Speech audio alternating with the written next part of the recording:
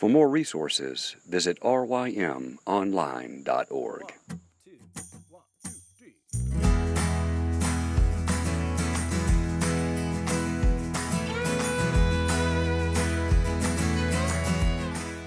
The Local Youth Worker is a daily podcast that's centered on 5 questions each week.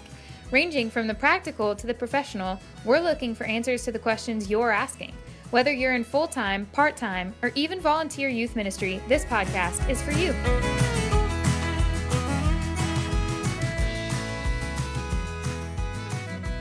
All right, everybody, welcome back. We're talking to Michael Hall.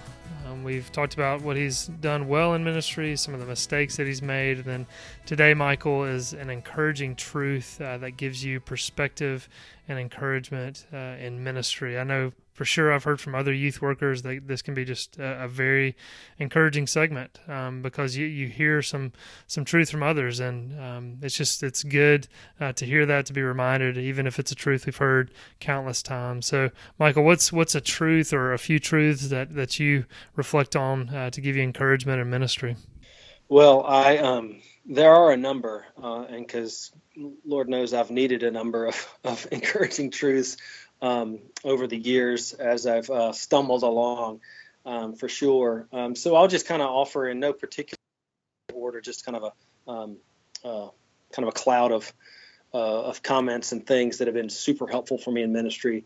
The first one is just kind of rooted into our theology, whether you're listening to this and you're, espoused to Reformed understanding the Bible or not. But the sovereignty of God is huge in ministry for anyone in ministry, especially in youth ministry, when a lot of what we do with kids who are, they're just foolish and young and immature, and they do things over and over and over that you just think sooner or later, why am I doing what I'm doing? Nothing's working, nothing's clicking, and Exactly. we have to literally, if we don't believe in the sovereignty of God, then we will get really, really stressed and anxious about our efforts in ministry. So within that idea, that God is the one at work, that He is sovereign over every heart. He knows these kids, and I tell kids, how do I know if God's at work in my life? I was like, because you know me. I'm a pastor. I'm a guy who loves Jesus, and I love students, and it's not by accident that we know each other. That's at least one. You may be very disappointed with that as a picture of God's sovereignty, but the fact that we're hanging out and talking about your prayer life means that God's at work and He wants you to know how much He loves you. So all this is God's sovereignty is a big piece of that. And all that entails with that, that my ministry success doesn't depend on my knowledge, my savvy, my pizzazz. None of that stuff is what matters most. Now, again, that doesn't mean we sit on the couch and do nothing. We have to work in ministry Sure. and serve and lead. But God's sovereignty is huge. Also remembering that ministry isn't just about me and Jesus. It's about a community. Look and see, whether your church or youth ministry is large or small, it's never, God never intended for the church to be, an individual in a room with his Bible. There is a place for private worship, but it is absolutely the goal of life in community is huge, and that's an encouragement because it not only means that we're never alone as God's people, but ministry never happens in a vacuum. It always happens in the context of a broader community, whether the kids you're working with go to church or with their family or not. Your influence in the community is never just about you by yourself. And as you're building a ministry team, it's like I need my ministry team of volunteers to be a diverse group of people. I need extroverts and introverts. I need athletes, and I need chess marathon team people, whatever it may be. I love chess, but I always lose, even to elementary school kids. So I'm a little bitter there. It's not that I have anything wrong with chess. But so the diversity. You can play me, and I'll encourage you greatly with There my you go. lack of chess skills. So that the diversity of God's body, in terms of church size, church location, even within your own church, that community piece has always been a real encouragement to me to know that it's not all on me. I remember even just going into ministry, I was hesitant to do it. I said, I'm not going into ministry because if people really knew my story, they wouldn't listen to a thing I had to say. Just I'm such a broken story or whatever. And people would remind me, hey, let me tell you about a guy named Paul who wrote half the New Testament. Yeah, that's right. The guy, and this idea of that. So the third kind of thing is just that there's lots of ways to say it, but God always uses broken people to do beautiful things. There is no other than the person of Jesus in whom we all get our power, right? The power that we have in us is the same power used to raise Christ from the dead. And in him, we have every spiritual blessing in heaven. And our inheritance will never perish, spoil, or fade. And we have so much in him, he who was perfect. But none of us are. We are all going to stumble into every single ministry encounter, no matter how theologically robust we are, or how fun or athletic we are, or how hilarious we are, or how whatever it is. We all come in with weakness. And God only always ever uses weak people to grow people, and that's an encouragement to me that I can wake up knowing what a bumbling fool I am, and know that I can still be used by God. That's a huge thing for me. It's been a great encouragement to me. Absolutely. Yeah, I mean, that's something just to interject a little bit. I mean, that's, to me, one of the most encouraging things about reading Scripture is to see. I mean, I'm in the Gospels right now. What broken people the disciples were, and these were the 12 people that Jesus chose, and one betrayed him, and you've got Peter sticking his foot in his mouth left and right. But to me, that is so encouraging that those are the types of people God loves to use. So yeah, just echoing what you said. That's right.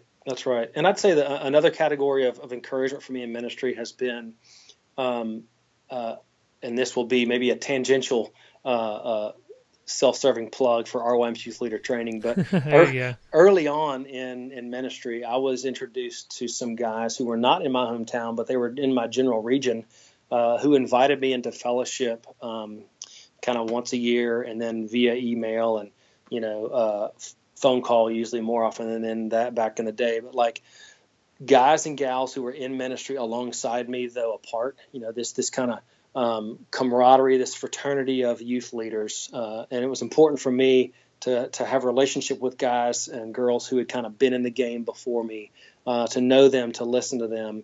And then although I didn't meet Walt Mueller in person until a few years ago, and for years, he and his ministry at CPYU were like such an encouragement to me in ministry, that they were these guys laboring on the front lines, bringing content to me to think about as I approach students. Guys like Chap Clark as well were huge for me, and Doug Fields and Duffy Robbins and these guys who were thinking really well about ministry and had been for a while to help me think about ministry. So having that community of ministry. When I was in St. Louis, we had this incredible group of youth leaders called SlyNet. Sounds kind of shady, but St. Louis Youth Network, whatever. But so it's such a bad name for like youth leaders with all the negative stereotypes or whatever. But we met together for once a month. It ended up being twice a month actually, so we could include more people. But literally, we didn't get there to train each other. We just went to listen to each other, pray with each other. On occasion, we bring somebody in to teach us or talk to us. But I mean, it was a lifeline for me. I look forward to that group.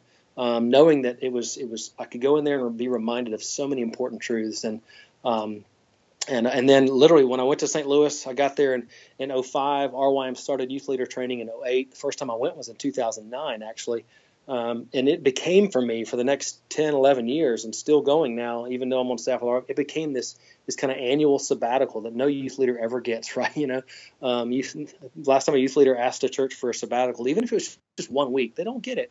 But to be able to get away, to find refreshment, to have great conversation with coworkers from all over the place, to think well about ministry and not just go in and kind of pull some tools to say, I'm going to go try this back home, but to be really grounded and encouraged in what matters most in terms of words, prayer, and thinking well about it. So that idea of ministry, not only knowing that it's not just up to me, but also deliberately connecting myself to other youth leaders, has always been and continues to be a huge encouragement to me, knowing that that when I isolate myself, that's when I'm more prone to see that, man, ministry is so hard, and why am I? And I'd go fix a car and come home, and life would be pretty simple. And while you still need a community there, of course, but like in ministry, that's been a literally almost on a weekly basis. I've been so thankful for the community of others in ministry, others in youth leadership, and how they've benefited me along those lines. Yeah, absolutely. And I mean, prior to my time, or prior to coming on staff with RYM, when I was at Pear Orchard Presbyterian Church, that week at YLT, I mean, that was just a shot in the arm for sure. I mean, it was a highlight. And like you said, having that community of people who are doing ministry in the local church context is vital, just to be around and interact with and pray together and encourage each other. It's huge. So yeah, it's definitely needed. All right. Well, thanks, Michael.